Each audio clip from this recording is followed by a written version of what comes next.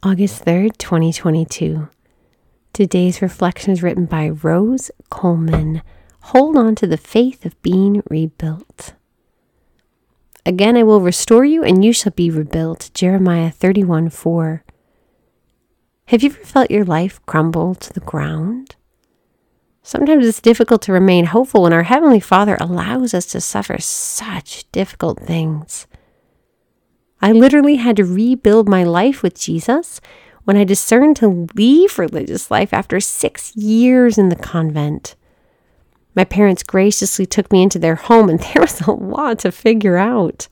I opened a bank account, acquired new clothes, bought a phone, updated my resume, found a job, purchased a vehicle, reconnected with friends, and found a new spiritual home in a parish. The Lord also provided several very helpful people to me. One of the most important things I've learned in the last few months is how to receive love, described my cousin who is recovering from breast cancer. My whole life changed and Jesus led me one step at a time, shared my friend who celebrated sobriety after a destructive addiction to alcohol. Jesus will help you, promised my grandma who'd been widowed for 23 years. We've received encouragement from countless people whom we never would have encountered without our son's diagnosis, shared a friend whose child had special needs. I know how you feel. I once had to rebuild my entire life too, said my friend who'd escaped an incredibly abusive marriage with her 3 young children. These women were signs of hope to me. With their unique paths to holiness, they grew in closeness to Jesus through the suffering of the cross.